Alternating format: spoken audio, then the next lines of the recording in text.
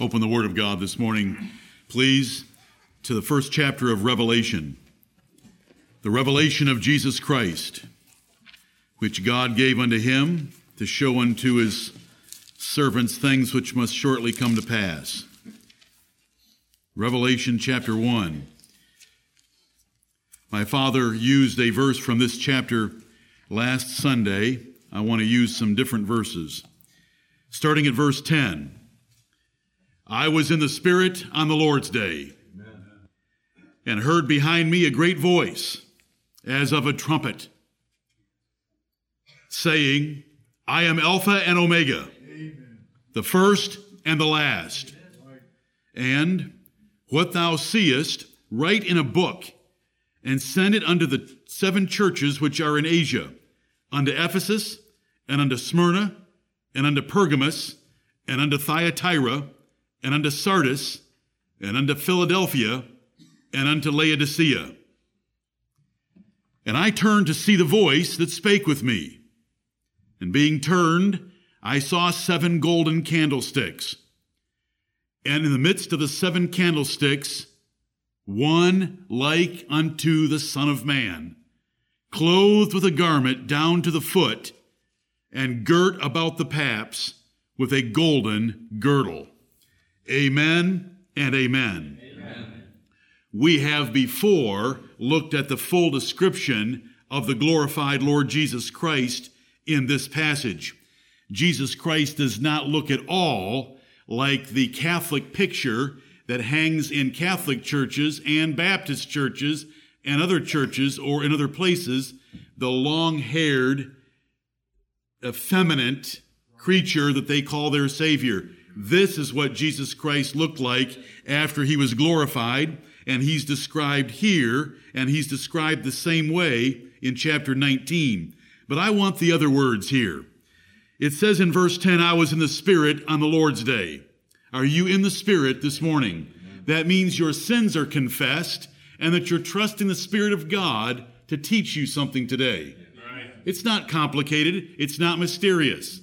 You can grieve the Spirit of God as a person by your sins. You can quench the Spirit of God as a fiery power by your sins. And you can confess your sins and release the Spirit again for power in your life. I was in the Spirit on the Lord's day. Well, we've got the Lord's day, and you can have the Spirit. And we heard a great voice. John heard a great voice, and we want to hear a great voice. We want to hear a trumpet sound out of God's pulpit from his words, and we want to hear a trumpet sound in our hearts by the Lord Jesus Christ speaking to us. And so while we read ahead and did in these verses, verse 11, I am Alpha and Omega. I am A and I am Z. I am the beginning and I am the end. I'm the source and I'm the object of everything. I am the Lord Jesus Christ. We want to hear that in our hearts. And so if you will make the effort to confess your sins right now and humble yourselves before God and his Spirit, you'll be in the Spirit on the Lord's day in his house, and we're going to open his word.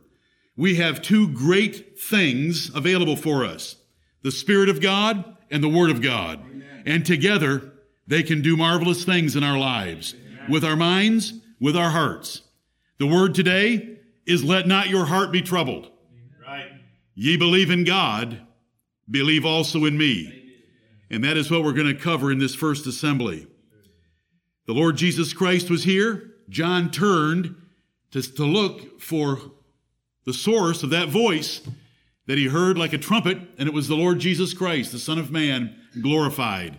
The one that he had leaned against at the Last Supper that we read about in John chapter 13. That Savior is yours if you believe on him today. And we want to embrace him and hear what he has to say to us from John chapter 14. Let us pray. Almighty God, our Father in heaven, we thank thee for thy Son, the Lord Jesus Christ. Amen. And Heavenly Father, we pray that you will grant us a great measure of that Spirit you gave him, the Holy Ghost, sent down from heaven, that he in turn gave to his church on the day of Pentecost.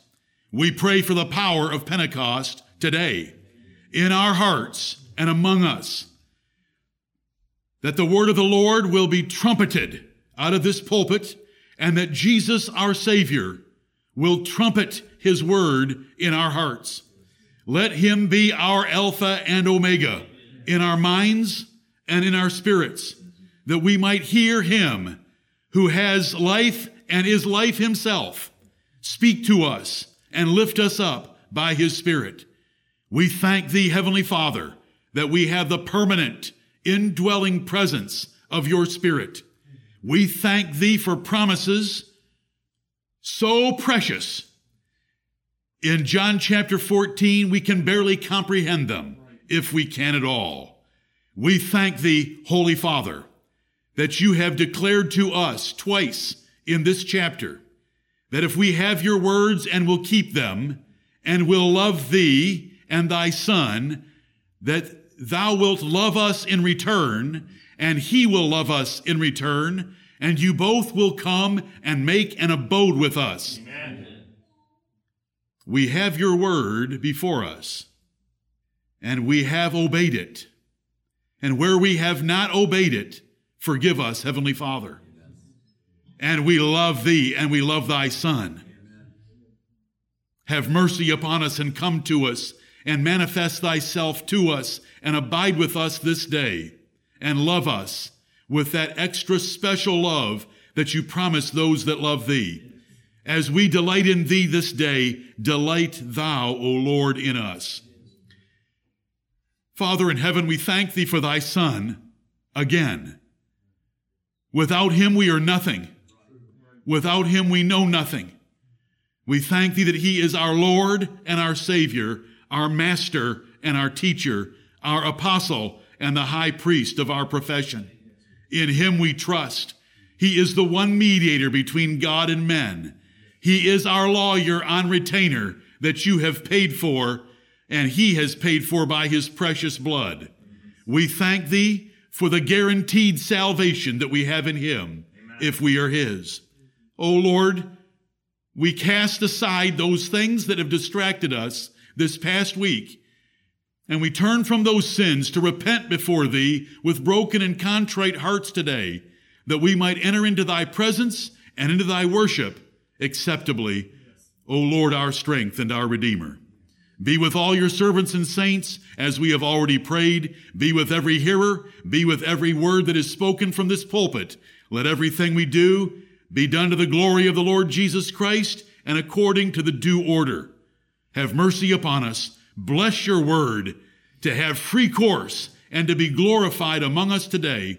We pray in Jesus' name. Amen. Amen.